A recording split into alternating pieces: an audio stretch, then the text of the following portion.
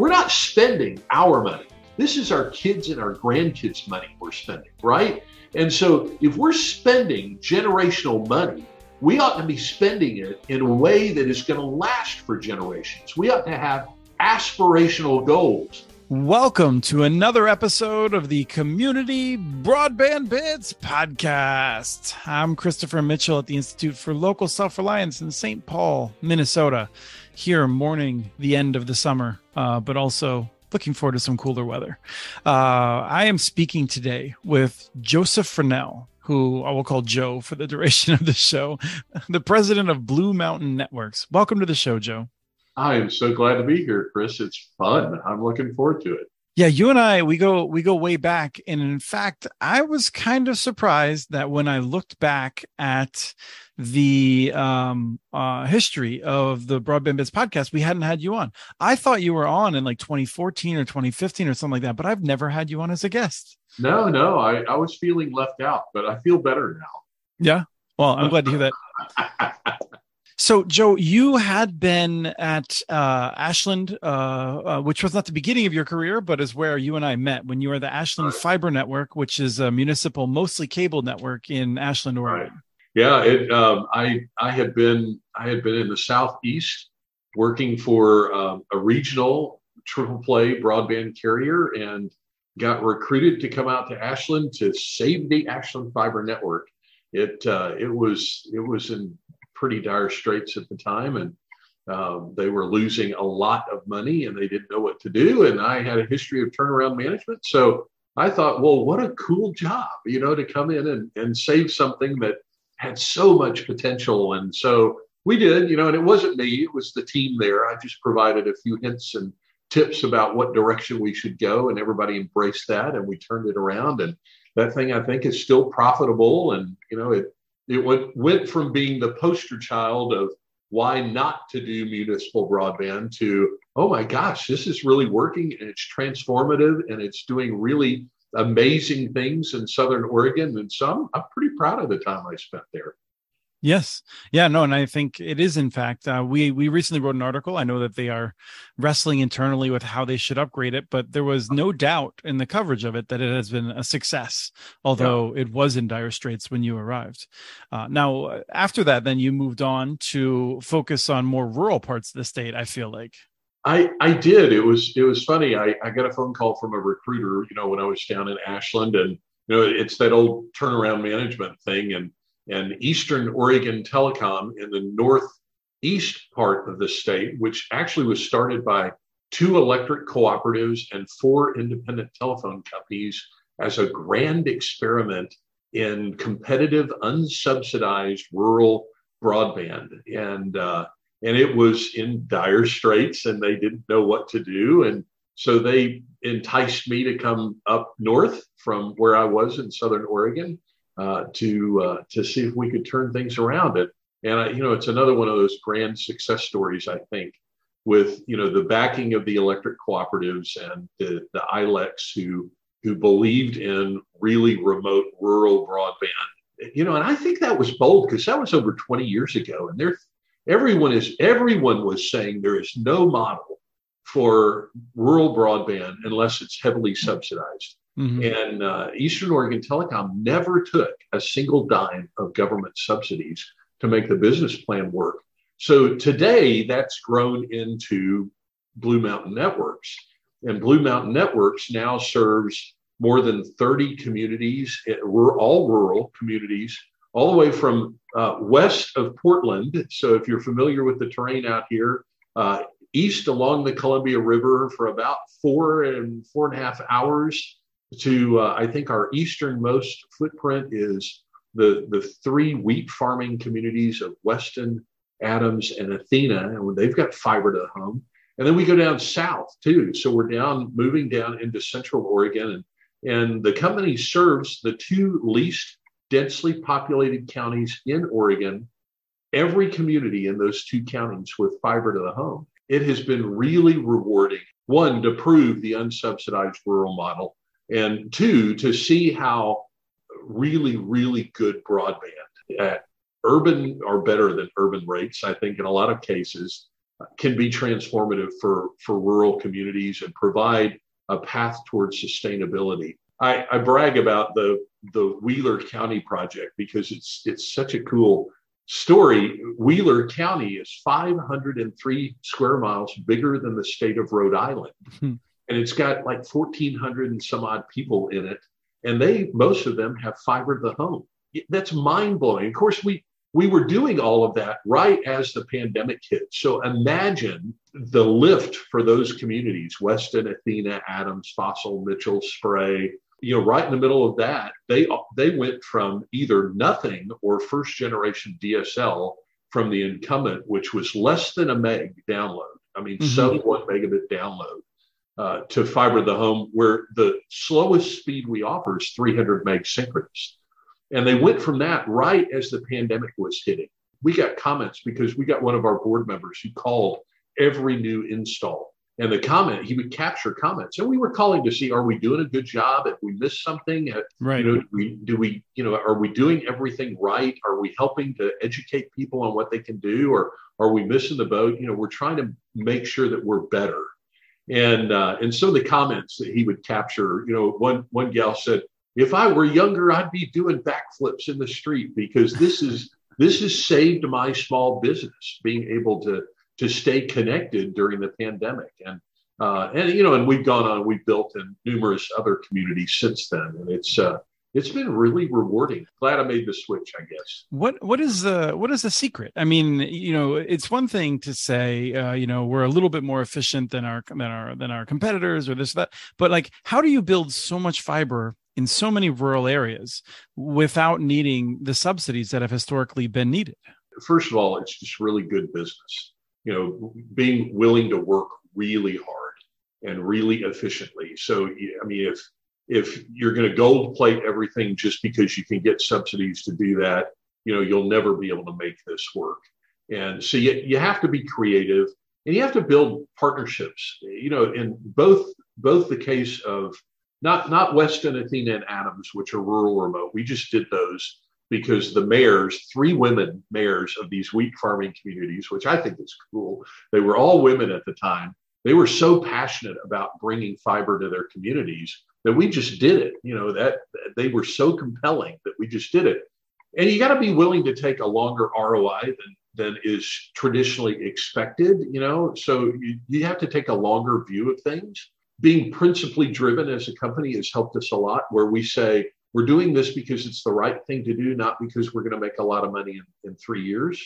And I think that's given us a little bit longer view as a private sector company than what is normal. We were checking in before. You'd said that also the mayors did something that's important, and I think people need to hear. And that's that you knew the mayors were going to make sure that you had a lot of takers, right? It wasn't like you were going to come to town and find out only 1 out of 3 people were interested. Right. And I feel like mayors, local leaders, they need to know that if they aggregate demand, it will really increase the odds of finding someone like you to work with.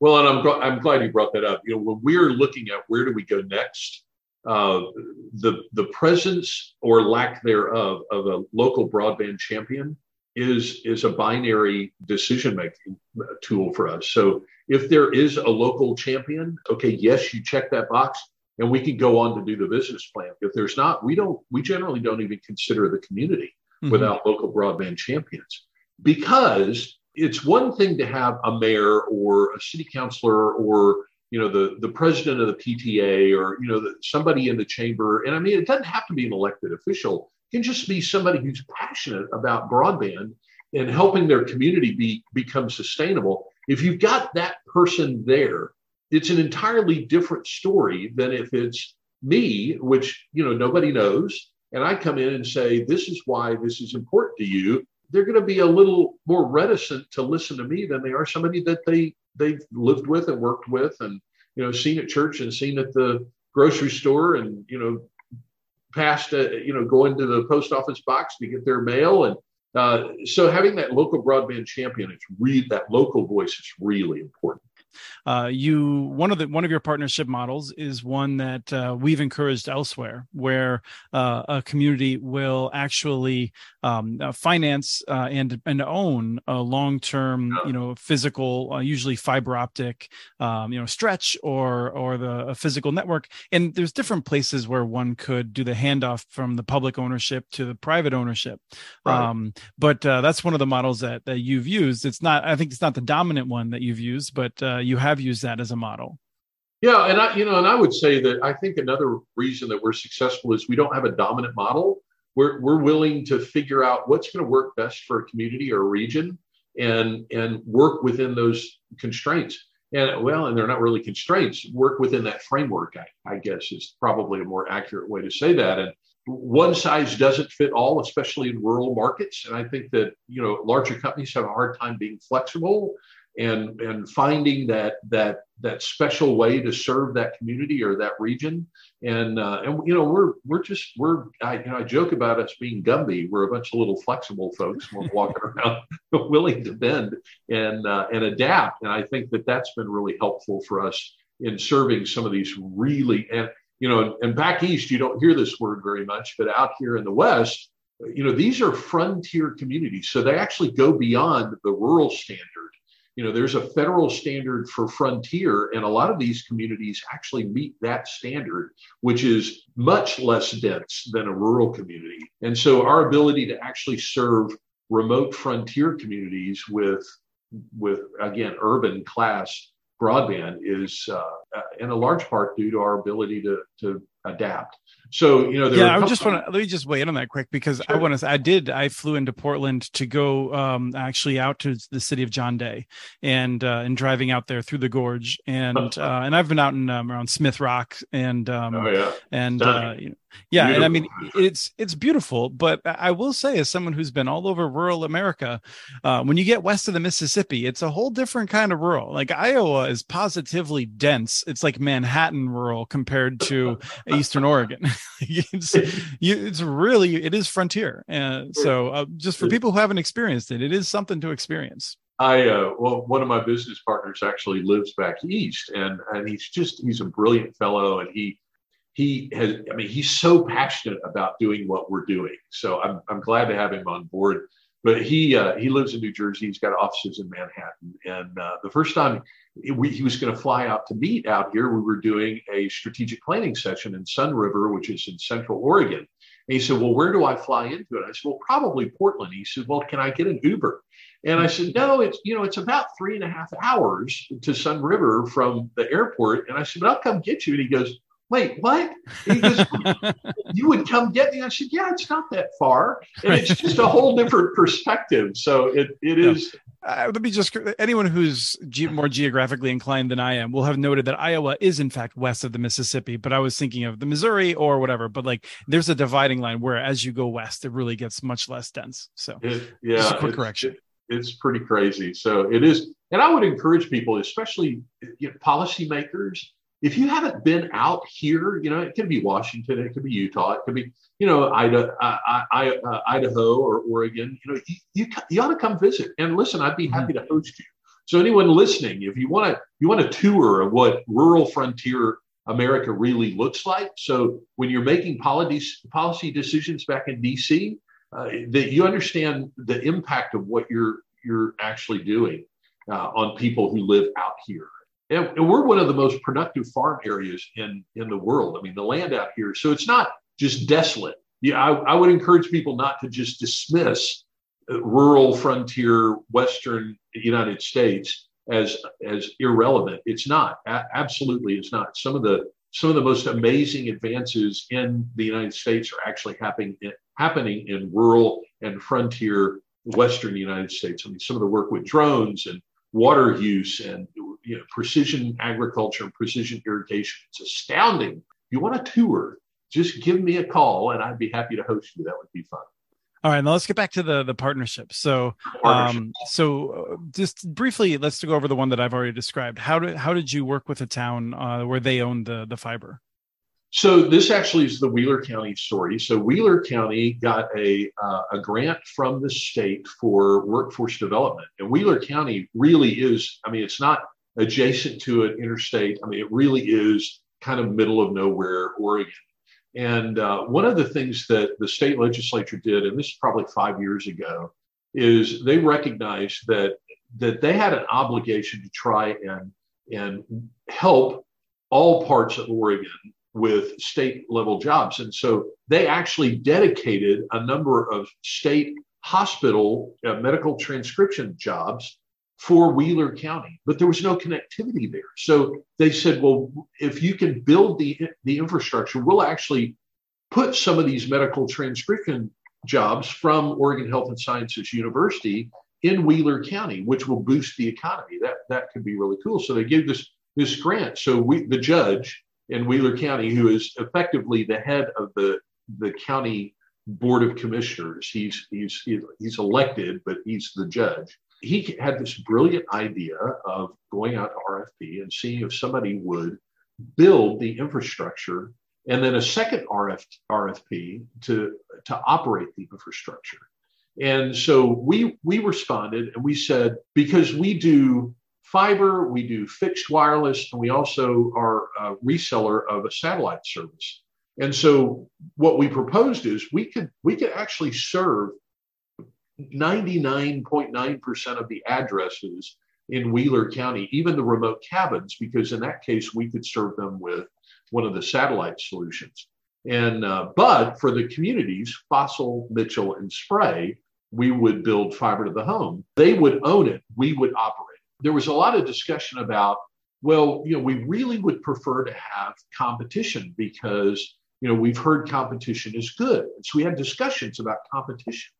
And, in a remote frontier county like that, where it's 3 remote communities with a population just north of 1,400, there is no business model for a competitive environment because, and colloquially, we say that would end up having too many pigs feeding at the trough and everybody would starve and then the consumers would suffer.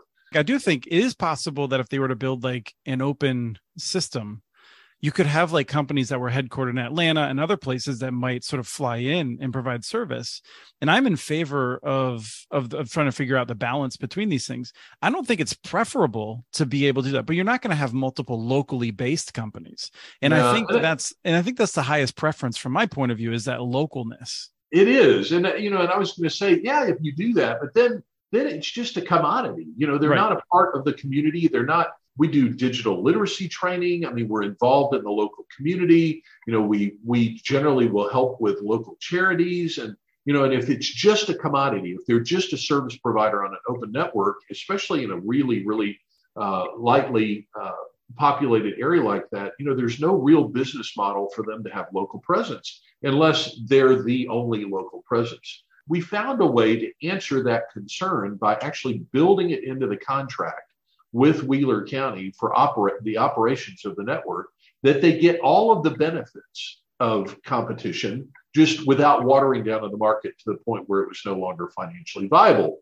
And so, they got urban class speeds at better than urban prices. They got customer service level guarantees in the contract. If we violate any of that, then they can just kick us out and get another provider. But as long as we do a good job and we're a good community partner, it works really brilliantly. Mm-hmm. And I talked about some of the responses from the folks there. And, we've got, it's just south of 90% of all of those addresses are hooked to fiber now. The community response to that has been pretty good. So what are some other partnership models that you've used? The adjacent county, which is the second least densely populated county in Oregon, and it actually is a bigger county and it has more communities, but it's a little bit more spread out. And it's Sherman County. Sherman County had a little bit of money. They didn't have enough money to build the infrastructure and own the infrastructure, but they had enough money from some wind farm subsidies that the county got for economic development to actually subsidize the build. So in this case, they subsidized the build. We built it, we own it, and we're the only operator on it. And they have the same guarantee. So what did they get for their contribution to help make the case to build the fiber to the home through the county? What they got was that that guarantee of speed and price and customer service for their contribution. So that one seems to work really well also. And, some of the benefits of this model over the Wheeler County model is in this model, since we own it, we have to pay property taxes on it. Mm-hmm. So they get recurring revenue as a county off the property taxes. In Wheeler County, since the public owns it, there's no property taxes associated with it. So, and I mean, it's not huge, but I mean, it's real money for a small county like that. Right, they're real trade-offs. Both of those seem to work really well. And I'm not in favor of one over the other. Like I said, it really just depends on the circumstance. Mm-hmm. And, we've talked about 3 different models where it's just private sector investment. That was the Weston Athena Adams, the wheat farming communities where we just did that. That's working great. The publicly owned infrastructure, but operated by the private sector, and then subsidized infrastructure that is owned and operated by the private sector, but with the caveats because of the contribution that the community gets what they were hoping to get out of that without having to water down the market with competition. 3 great models, and they all seem to be working really well.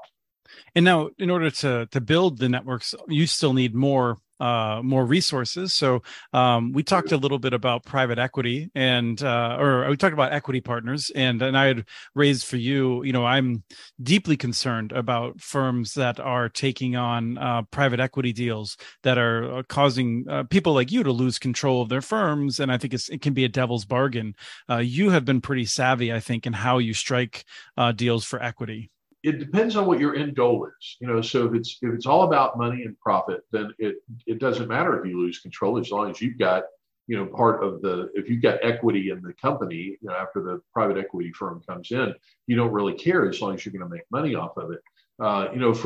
For companies like mine, and and my company is not as rare as you would think. There are a lot of companies out there that are principally driven. You just don't hear about them because the big national providers kind of overshadow what the little folks like us are doing out, especially in rural parts of the United States. But there are a lot of great cooperatives and privately owned companies that are just doing really heavy lifting and hard to serve places. And and many of them are principally driven. And I think you have to start there. That was the framework from which I started when we said, we're profitable, we're free cash flow positive, we're making a difference. I just see so much need that I can't address with the resources that I have organically, and my business partner had organically at the time. So we went in search of a private equity partner who was similarly principally driven. And we found one. And it was one of those, providential things. A buddy of mine was speaking at a conference back, I think in Minneapolis, St. Paul, actually. And he used us as an example of what can be done in rural markets without a bunch of subsidies. And then he was on an elevator afterward with the guy who is now my equity partner from back east. And this guy's like, I want to talk about what is this company, Eastern Oregon Telecom. That's how we got connected. And so he was in Manhattan. We actually met in Minneapolis, St. Paul. That was the first and only time I've been there. And I love it, by the way. What a cool Twin Cities. That people were so nice there. And, so I enjoyed my visit, met him, and we talked about the why. Why would he want to be involved? What is he hoping to accomplish? And everything he said was echoing what drove us as a company. And so we brought him on board, and he's brought in some additional folks for resources and some cash, and that's what has allowed us to grow so rapidly, really make a difference. I think I got lucky. My cautionary is there are a lot of private equity firms out there that it's just about the money, and and I get that. But if you really are going to go down that path, you have to be super careful you don't end up with the wrong partner, because I've watched other companies in the Pacific Northwest go down that path and get the wrong partner, and it's just not been pretty. It's not been good. Right. So don't settle. I think that's don't settle. No. Yeah. It would be better to hang on to your company as a lifestyle company, doing what you do and making small incremental advances. It would be better to do that than it would be to get the wrong partner.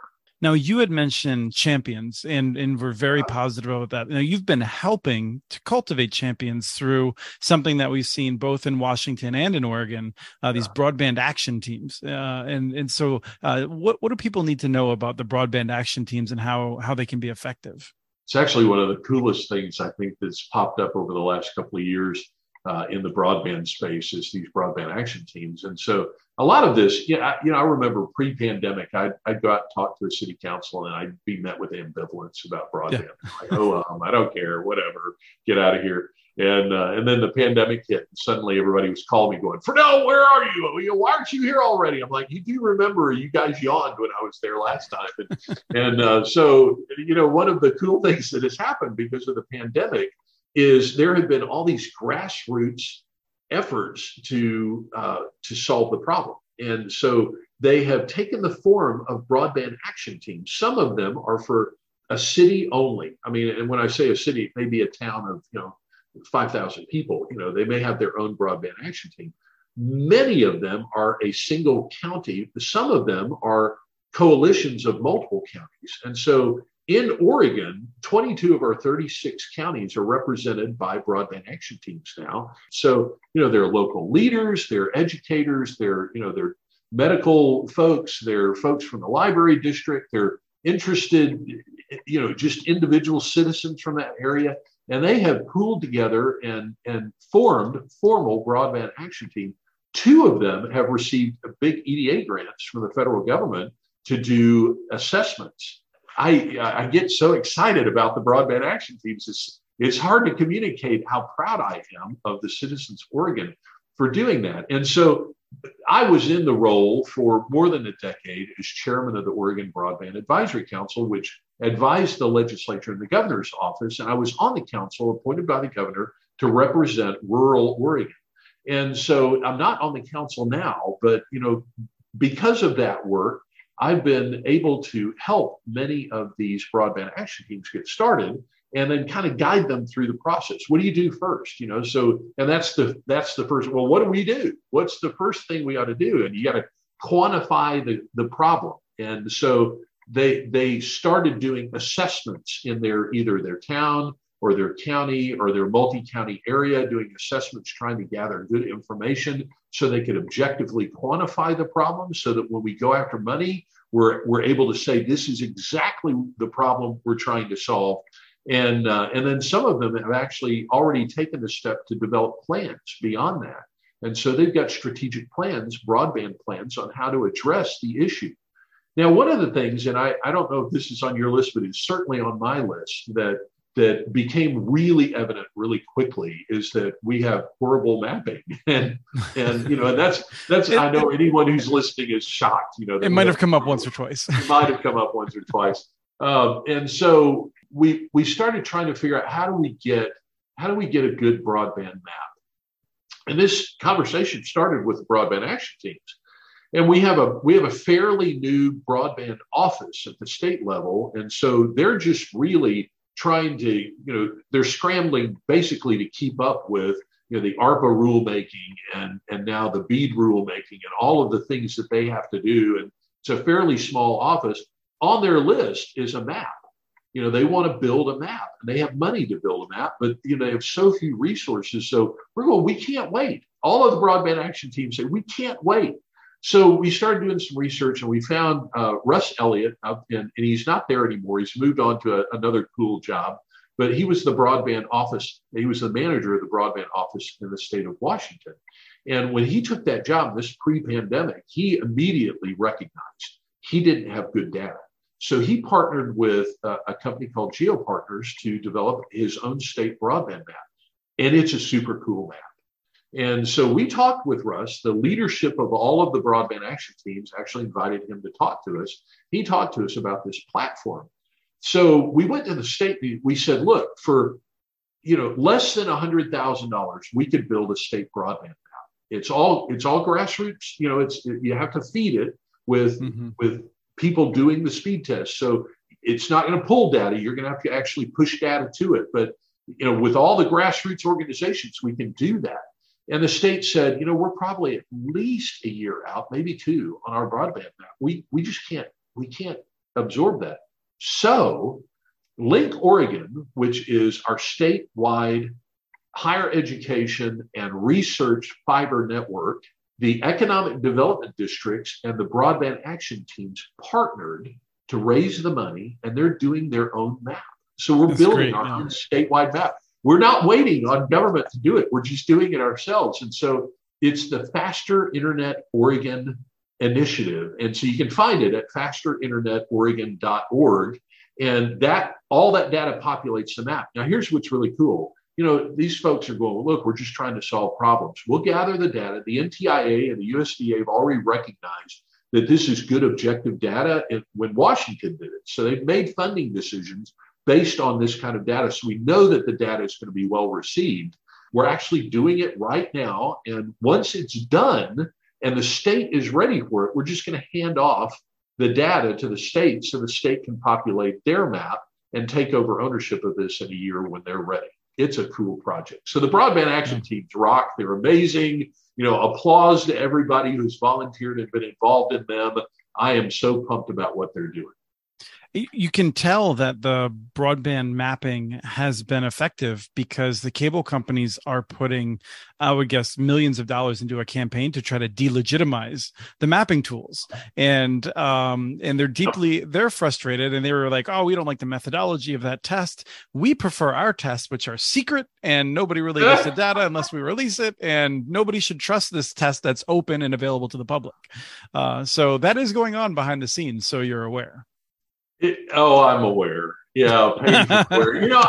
I would say that, through all of that rhetoric and all of the lobbying, both at the state and the federal level, because one, existing providers are afraid.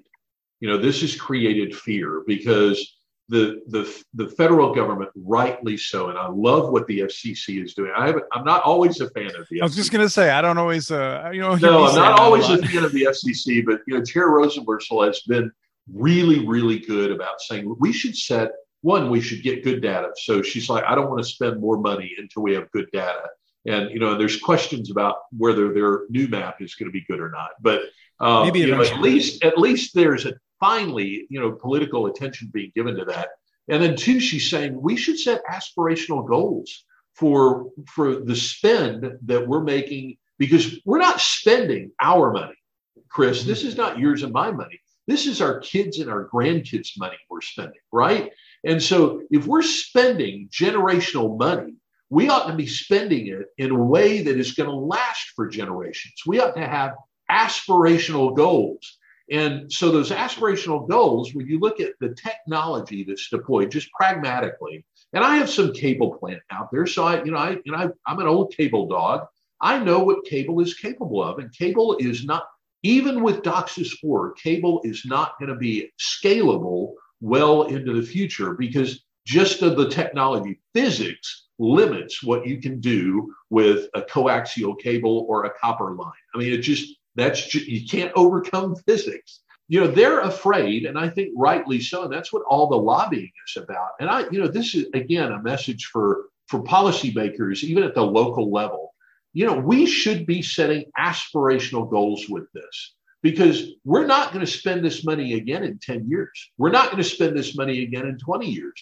So if we don't do it right today, if we settle for a substandard architecture and a substandard outcome, then that's what our kids and our grandkids are going to have to live with for generations. And I don't want to go, I'm ashamed at what we did when we were in charge. I want to say, see what we did for you guys? We enabled all of this. And so that's my policy push. And I agree with you. I think it's interesting. This is going to come up as states decide the areas that are too high cost. So states have the authority, or in fact, even the requirement that they will determine where they draw the line for things being too high cost to meet the minimum speed requirements of the BEAD program. Right. And one of the things I find interesting is that you had mentioned that you dabble in fixed wireless. You said you use fixed wireless. I don't know if you dabble or not. We have thousands of customers. So you use fixed wireless, but a lot of the fixed wireless providers are ones that are concerned about aspirational goals being too aspirational. professional and they'll say, you know what, like what we're doing, it meets people's needs. We should get money too. So I'm kind of curious how you respond to that. No, I'm going to go out on a limb and say, we shouldn't spend any of this BEAD money on architecture or infrastructure that's not fiber based. I mean, we just shouldn't do it. We should push fiber as far out as we can get it. And then, this is one of the things that I've often said pre-ARPA, pre-infrastructure fund, is that if you get affordable middle mile there, I'll build the last mile with my own money. I mean, I've said that. So, the big barrier for me is affordable middle mile access. And which I think is unique to Frontier. I mean, I do think that that's more common in Frontier areas than in other rural areas. It is. And it may be unique to the West, but, it's still, and that this is where some of those really, really expensive builds exist. They're not in Connecticut, they're not in Pennsylvania, they're out here. So this is where the discussion is relevant. And if we can get fiber closer, then at some point I'll solve the problem, or people like me will solve the problem. Companies like mine will solve the problem. Spending money on an interim solution, and that's what we've done. We just keep spending money on interim solutions, incremental advances. And then every 5 years, we're coming back to the well going, well, let's spend the money again. And I want to spend it once. There's still another dynamic. I mean, that so resonates with me. I agree with you totally. But the other thing is that as we're trying to spend the money, we find that communities and actually, as you and I are recording this is going to run a few days after you and I record it. But we just recorded an episode of Connect This, our show on Thursdays typically, and we had on two guests from Louisiana, Northeast. Have Louisiana. you done the monster truck commercial thing? You could do it. I'm a monster. Connect This. I love Sunday. I love that. So these folks from Northeast Louisiana, this is some of the least connected parts of Louisiana, which is not a well-connected state. No. They've been organizing for years in this Delta Interfaith Alliance around trying to improve connectivity in both the rural and what we would think of as a slightly more dense areas, but it's still quite small towns. Yeah. And they finally got it. The governor actually flew there on a helicopter to announce the grants to expand fiber to the home from the electric cooperative. Nice. And at the last second, even after it appeared that the time should have elapsed for challenges, the cable company, which is one of the lesser known national cable companies, Cable One, which is now doing business as Sparklight, is challenging it. And they've actually delayed the opening. The network was supposed to have its groundbreaking yesterday, as you and I are recording it. And now it's caught because that cable company is claiming, oh, no, we actually provide these speeds. No one's ever seen them. There's no record of them existing, but we've made this claim now. And the whole award is thrown into doubt. And this is something I know you've had to deal with and are frustrated with, is this idea of the incumbents having some sort of right of first refusal, and how that is just deeply unfair to people who have lived for years without getting the investment that they need. If I could throw up right now, I would do it, but that would be rude on a podcast. So it would be a first too. It would be a first. I don't know where this comes from, but I actually had a senior vice president of an incumbent tell me that we didn't have a right to build fiber in a town where they were serving it with first generation DSL because it was their territory. And and then we had a bill passed here in Oregon in the 2020 legislature, Senate Bill 1603, that had language in it that I still am astounded. And it did not go through the Oregon Broadband Advisory Council. They went around the council. It should have been vetted by the council before it was submitted for a vote. But it has language that says two things. It said, and this came from the incumbents, that the Oregon Broadband Office may not award a grant or a loan under the program for proposed project to develop broadband service infrastructure to serve residential locations that at the time of application for the proposed project is received by the department have access to terrestrial wireline or wireless broadband service at a speed of at least 25.3. The second piece is that right of first refusal. But what they said was anywhere that there's 4G cellular, which if you look at Verizon's map, and it's not accurate. because I've got Verizon and they're great, but their map says, oh, you've got ubiquitous 4G pretty much everywhere in the world, and that is just not true. Right, like if you're standing on the roof, look at their map, standing on the roof in a lot of places, maybe. Right, holding it up 3 feet of, on a step ladder, maybe. So basically, they protected all of their territory by putting this language in, and this language is being challenged now. We're hoping to get it fixed in the next legislative session, but. So they protected their territory and doomed, until we fix this, doomed these communities to having what they've had for the last 10 years forever, and maybe limited our ability to actually leverage the BEAD funds that are and the ARPA funds that are coming to the state. And then they had the unmitigated gall to add in there this right of first refusal. And it's not just a right of first refusal where you go, okay, we're going to go out to RFP. Are you going to do it? No. This right of first refusal says if someone responds to the RFP, spends the money on the engineering and the response, and wins the RFP, then they can exercise their right of first refusal and say, no, we want to do that. And they're saying, but this is our territory. We should have a right of first refusal. And my answer to that is, listen, if it's your territory, that means you already have infrastructure there. You should be able to respond to the RFP and win it, because the cost to build is naturally going to be less than somebody who's a new entrant to the market. And yet they put this language, and I find it almost criminal. And I know, you can't, it's not against the law. Not when you're writing the law. Oh my gosh. I really, really struggle with that, and I've had conversations with the associations here that represent those folks. And, I've tried to get them to say, look, you guys should be taking a leadership role on setting aspirational goals. I mean, if these really are your communities and that's the way that you view them, why aren't you the champion of a synchronous gigabit goal for our state? Why are you not leading the charge instead of protecting 25.3 as the standard? And the answer was, well, that's the federal standard. We're just echoing the federal standard. Yeah, and from so 2014. I guess that's good enough. In their mind, that's good enough. And so we should just settle for what the FCC says is what we need for our communities to be able to be sustainable and competitive. Yeah, I'll say that in my mind, that is a pathetic dodge from people who otherwise would not accept anything coming out of Washington, D.C. as being legitimate simply because it's coming from Washington, D.C. It is. I think it is a failure of leadership. And this is one of the heart-wrenching things for me.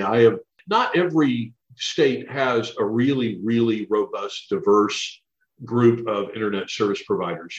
Some states have one or two or three, and that's it in the entire state. And Oregon has always had this really, really competitive, really diverse group of, from small mom and pops to small cooperatives and family-owned ILECs all the way up to the big guys, and we have always, up until all of this money showed up, we have always worked well together to solve problems for Oregon. And as soon as just the first whiff of this money wafted over Oregon, I started seeing this kind of behavior, and it's very disappointing. Mm-hmm. It's heart-wrenching for me to see this kind of behavior from a state that used to be visionary. I felt like, and it's not the state. I shouldn't beat up the state, but the internet service provider community has really always been very visionary and worked together well. And it's so fragmented now, and money has done it. I almost wish we weren't getting the money. That's too bad. I do think we're in that period where we're filled with our doubts and frustrations. And I'm hoping that we'll work past these, and the way our human memories work, we'll actually forget a lot of the pain we're experiencing right now. And we'll focus on the good that comes from it. I hope so. And so I encourage people all across, your entire listenership. I encourage you, if you're a broadband champion and you're really, really, you understand that this is a multi-generational investment, don't settle. It goes back to, picking a broadband partner, right? Picking a goal, don't settle. Don't allow the rhetoric to cause you to settle. And there's a lot of rhetoric out there and a lot of money being spent on lobbying right now. So don't listen to that. Listen to what you know to be right, and let's pursue that like these broadband action teams are. Well, that's no better place to leave it than that. Joe, it's been wonderful. I look forward to having you on an episode of Connect This, because I think you're going to fit in really well with that format. So thank you for this, and I look forward to seeing you again soon. Thanks, Chris. It was great. We have transcripts for this and other podcasts available at muninetworks.org/broadbandbits. Email us at podcast@muninetworks.org with your ideas for the show. Follow Chris on Twitter. His handle is @CommunityNets. Follow muninetworks.org stories on Twitter. The handle's @muninetworks. Subscribe to this and other podcasts from ILSR, including Building Local Power, Local Energy Rules, and the Composting for Community podcast. You can access them anywhere you get your podcasts. You can catch the latest important research from all of our initiatives if you subscribe to our monthly newsletter at ilsr.org. While you're there, please take a moment to donate. Your support in any amount keeps us going. Thank you to Arnie Hughesby for the song Warm Duck Shuffle, licensed through Creative Commons. This was the Community Broadband Bits podcast. Thanks for listening.